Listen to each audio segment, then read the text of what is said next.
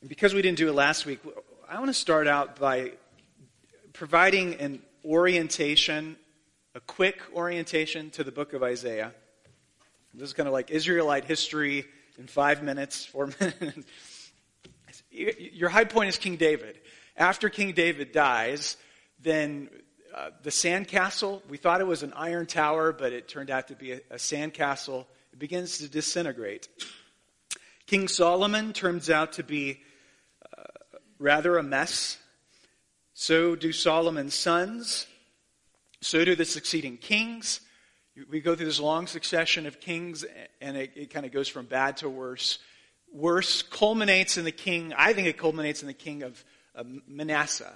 Or Manasseh, he sacrifices one of his children in the pagan rite of child sacrifice, burns him alive to the god of Molech, and things are pretty bad at that point when the king of Israel is killing his kids. The prophets are there kind of each step of the way, emphatically pointing out that the people's hearts are a million miles away from God. They use these evocative metaphors to try to recapture the people's attention. They say things like, your sinfulness is like the spots of a leopard permanently etched in your fur. The prophets compare them to a donkey in heat, lusting after anything with 4 legs. They don't mince their words, do they? They're sharp. Eventually, they say, God is going to be done with you. He's going to wash his hands of you and send you off into exile as prisoners into a foreign land. Isaiah is prophesying before that actually takes place. So he's prophesying about 700 BC, and the fall of Jerusalem doesn't take place about 586 BC. So he's forecasting the fact that exile is going to occur. And the first 39 chapters of the book of Isaiah are the prophecies of doom. Exile is coming. When you're listening to Handel's Messiah this Christmas, pay careful attention to the musical overture at the beginning of the piece. Because you'll notice that piece, the overture is pretty sad. It actually ends in E minor. It's written in the Baroque style, so it's kind of cheerful, but it's hard to do really sad Baroque. But it's sad. And then what ends up happening is, what is the first tenor aria in the first tenor solo in Handel's Messiah? What does the tenor come in and sing? Comfort ye. And that's in E major. And that is Isaiah chapter 40. 40 and all the way through 55 are this prophecies of comfort to the exiled people. Comfort ye, my people. Speak ye tenderly to Jerusalem and say, your God will come to you. When you are separated from your homeland by 1,000 miles of desert, and your temple is destroyed, and everything, doom and blood and guts and gore, all of that has happened. Remember that the rainbow is chapter 40 and the succeeding chapters. The night of sadness will finally give way to the dawning of a new day. And that's where we're at. The new day. 49. Let's read it together. Listen to me, you islands. Hear this, you distant nations. Before I was born, the Lord called me. From my birth, the Lord called me by name. Now, who is speaking? Who's the I in this passage? It's the servant of the Lord. Who in the New Testament, we talked about him last week.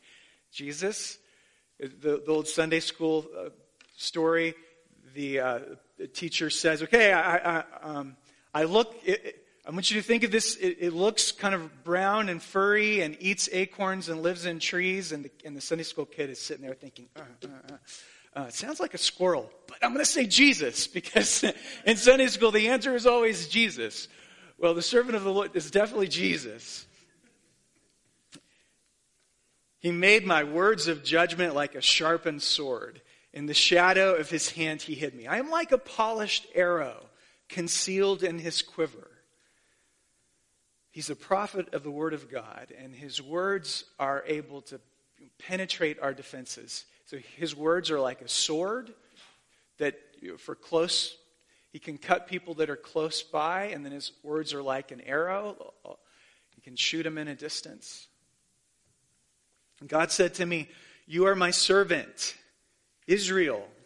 Like you represent Israel, in whom I will display my splendor. But I, the servant of the Lord, said, "My work seems so useless.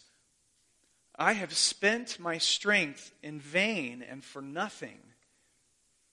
And Jesus Christ, we know, had moments of intense, bitter disappointment. When do you think Jesus, in his life, uttered verse 4? My work seems so useless. I've spent my energy for nothing. Didn't he feel that way when he wept over the city of Jerusalem?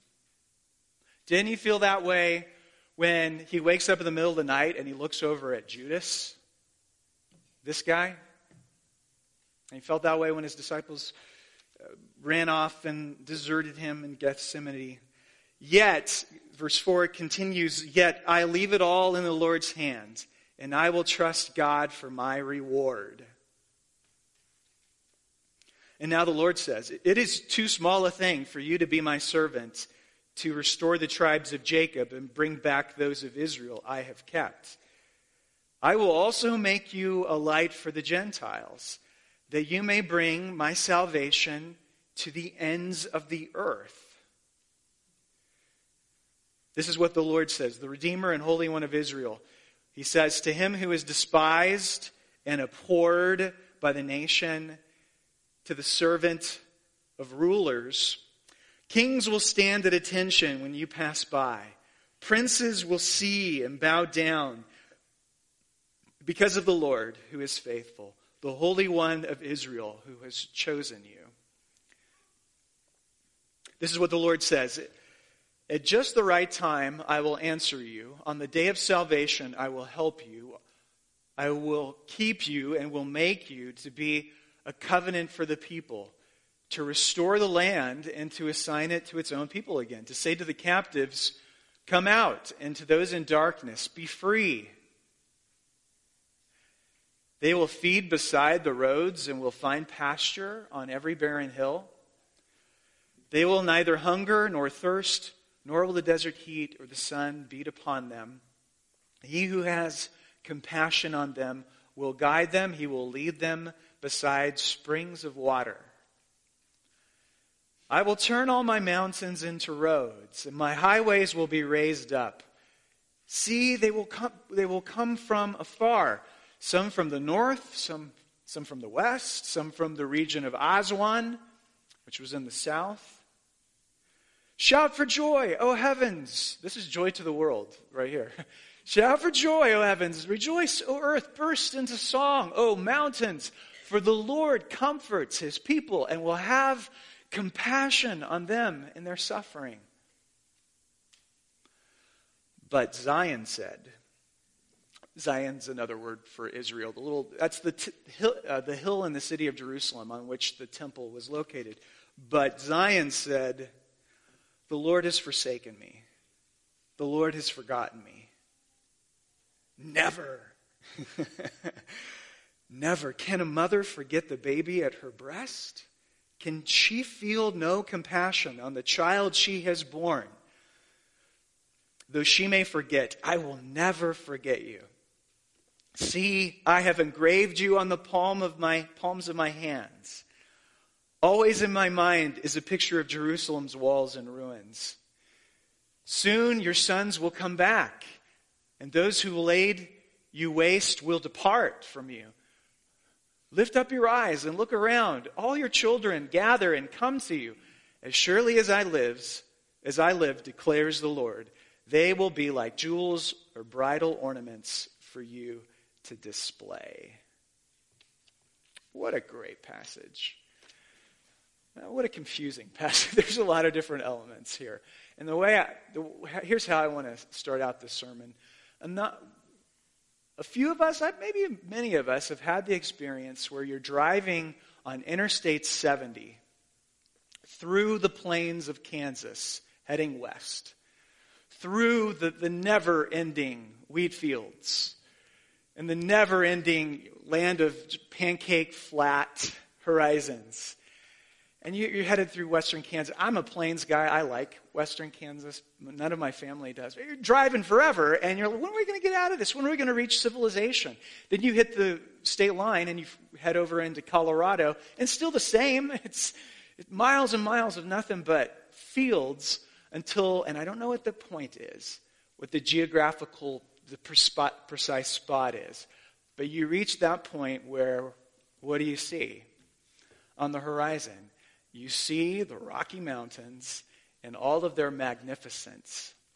And it's a breath of fresh air is not the right way to describe it. It's so shocking the way that it stands out on the horizon. When you've been on the plains of Kansas and Colorado forever.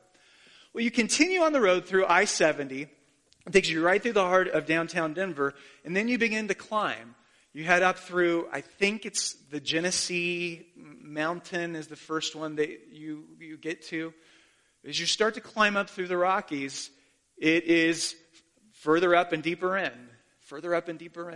And all of the magnificence that you thought was there when you were on the plains, you're like, man, I would have never imagined that the Rockies are so deep, that there are so many levels to them. Further up and deeper I've been to Breckenridge, spectacular. You hit Breckenridge, then you hit Vail, then if you head north, you hit the Steamboat Springs, further up and deeper in. And that is a great illustration of how prophecy works, and how there are multiple levels of fulfillment of biblical prophecy.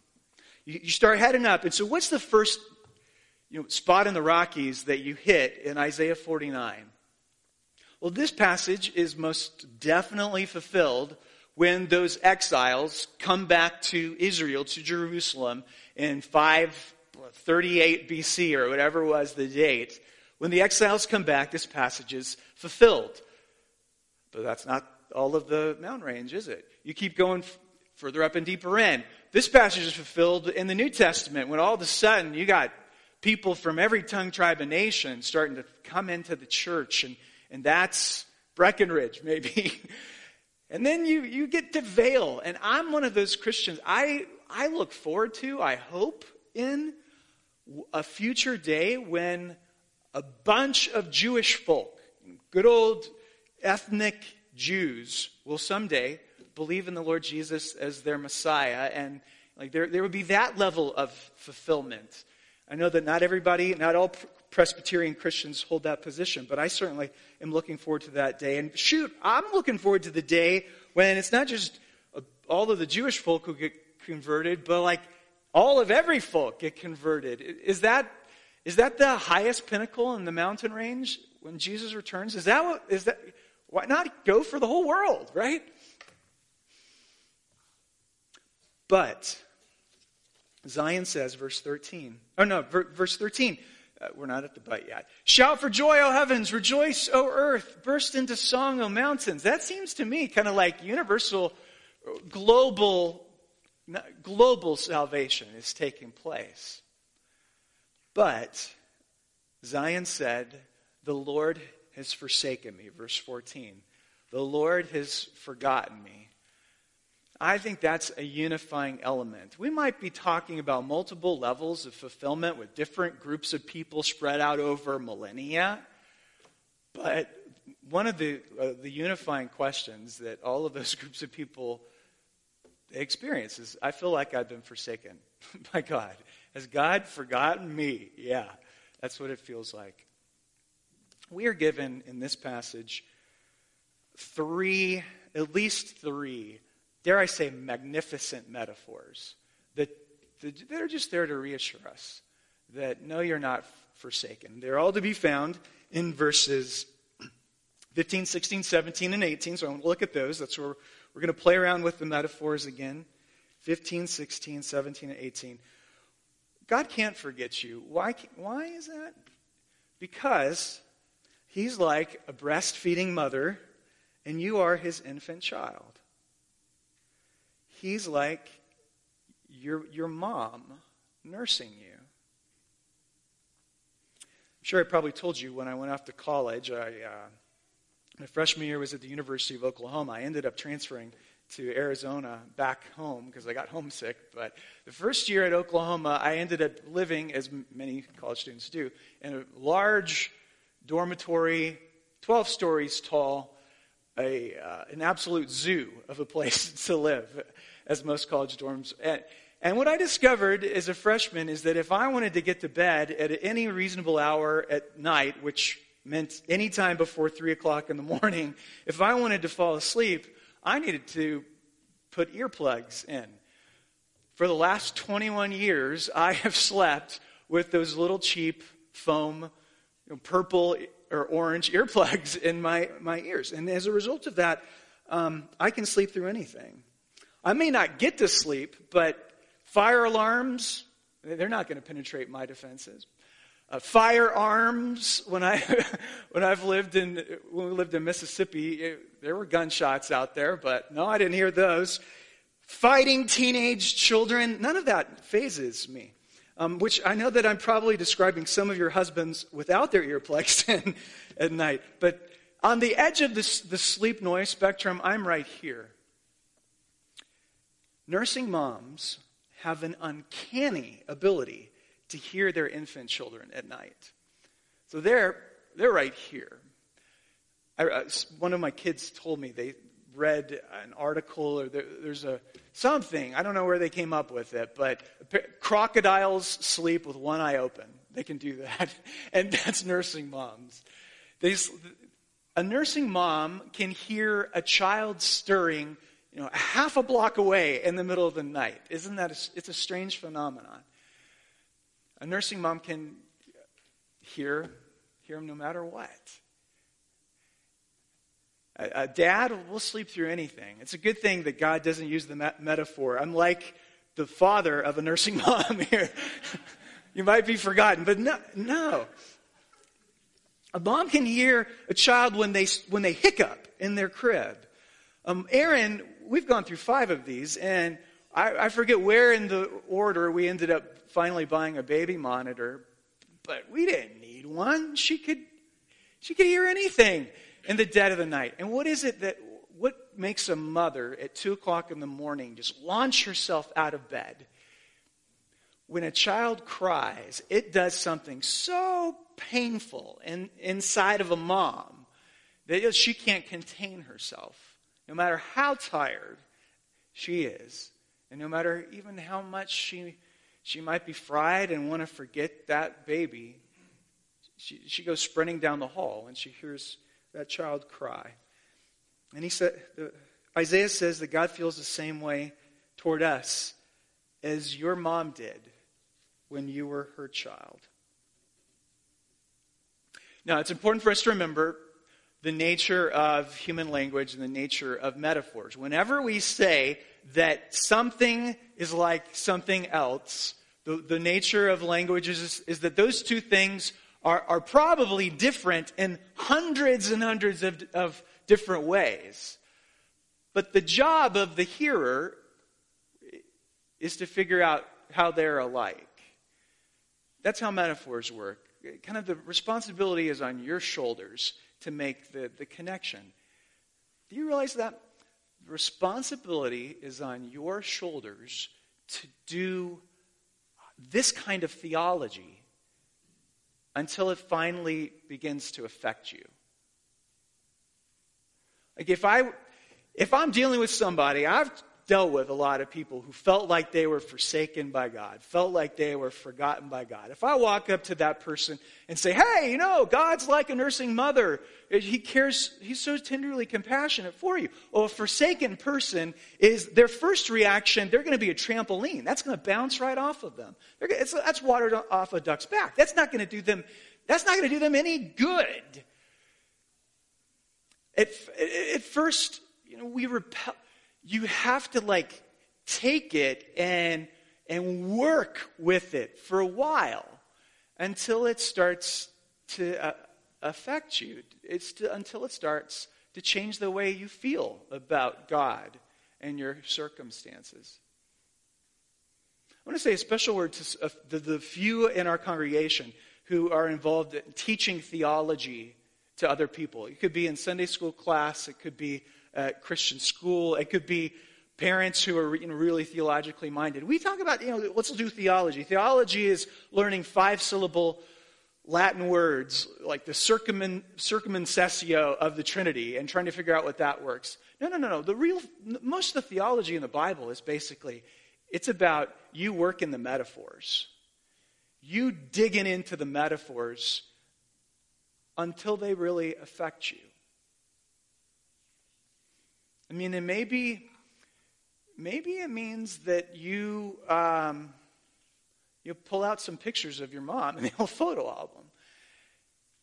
And remember just what it was like to be nursed by my mom. But you work on it, you work the image because that's how he feels about it. Number 2, okay, I think I've said enough on number 1. Number 2, second illustration, why are you not forgotten? Verse 16 is the very next verse. He says, see, I've engraved you on the palm of my hands. King Ptolemy, in an interesting historical tidbit, King Ptolemy IV ruled a Greek empire that included Egypt from 221 to 205 BC. That's not important. What's important is that King Ptolemy, somewhat famously, had his body tattooed in ivy leaves as a way to express his devotion to the god of wine, the Greek god of wine, Dionysius. He tattooed his whole body with ivy leaves. That was probably not a moment of high sobriety in his life. But apparently that was a relatively common experience. You would tattoo yourself to show your devotion to your God. Now, isn't this kind of funny how God turns the image on its head? And he says, instead of you tattooing your devotion to your deity, I'm devoted to you. I have engraved you on the palm of my hand. Now, why the palm of his hands? What's significant about the palm of one's hands? Well, I think it's just simply, whenever you go to do anything in manual labor, ancient world, you got to open up your hands. You got to use your hands. You constantly see your hands. You clean your hands. And he says, every time I open my hands, whenever I do anything that has to use my hands, I do it and I see your name there. We say with our head, I believe in a God of love. I even believe in the biblical God of love, but it doesn't affect the way we live much at all. It doesn't affect how we feel about ourselves or about life. It doesn't shape us the way that it should shape us. When we hear something like God saying, I'm devoted to you, it feels weird because, I believe in the God of love, but that just feels weird to me. God devoted to me. And that seems to be different than many of the experiences of our life. 700 years before Jesus Christ was ever born, God was saying, look at his hands. 700 years before Jesus, look at his hands. And we sang about the hands, the second song of the service. Before the throne of God above, I have a great high priest whose name is love. Whoever lives to please, my name is graven on his. So it got me thinking, okay, if you feel forsaken, and you feel like your brain is mush, you feel like you can't work the metaphor, you can't do the spade work, you can't dig it very deep or very hard, then just sing your theology until you start to feel it again. You sing, my name is graven on his hands, my name is written on his heart, and you sing. Sing it until you feel it. Third illustration. Verse 17, if you want to look in your passage. Soon your sons will come back. Or soon your sons will come back. And those who laid you waste will depart for you. Lift up your eyes and look around. all your children gather and come to you. Now, the reason this is significant is because you're talking to a bereaved wife. A wife who her husband's dead. Wives with dead husbands don't expect a lot of kids.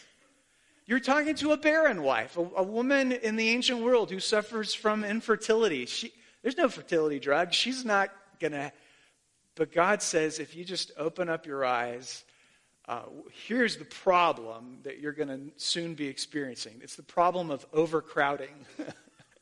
From barrenness and desertion to the biggest problem is that in your life in the coming days is that every room is going to be full of bunk beds, and still there's not going to be enough room. And where are all these little rugrats going to sleep? Because I've got them coming out of my ears. I love these metaphors. I know when we do these metaphors that there are plenty of Christian people who we know who just do not feel them in the least. There are lots of people in our church, at least some people in our church, who their lives seem to go from bad to worse. You don't understand why it happens to some people, but it's like one calamity to the next. Some of it is their own doing, and a lot of times it's out of their hands. But their lives, whatever can breaks 4 times in a row. That's how, and they're not feeling this. But one of the ways, and you could be one of those people, one of the ways to press through and to have a faith that overcomes one's sense of experience is to just look at the world differently. And when I say bunk beds, that's supposed to make you laugh. Like when you're in Sears and you're walking around in the mattress part or in the bedding section and you see bunk beds, you start to laugh.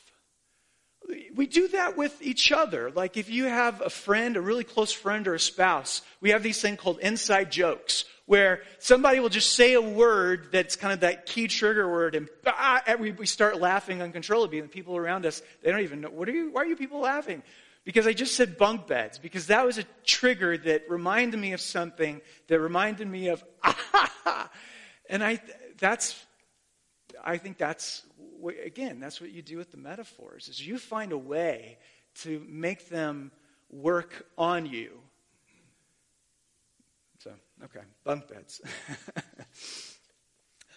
Back in 2008, the state of Nebraska passed a law making it legal to abandon your infant children at a designated drop-off site. Do anybody remember that piece of news? It was 2008. It was a law that had the best of intentions. It was a way to try and make sure that babies would be dropped off instead of aborted.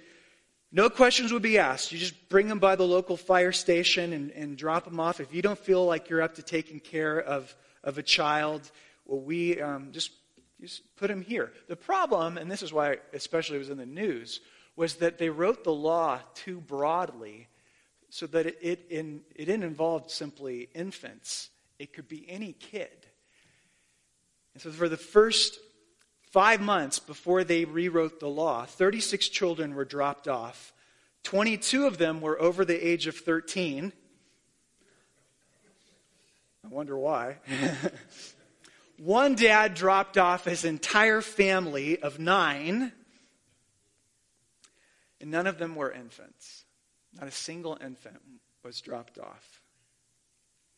The servant of the Lord comes to say to the weak-hearted and to the discouraged, you are not abandoned or forsaken. You are not an idiot for still believing in God.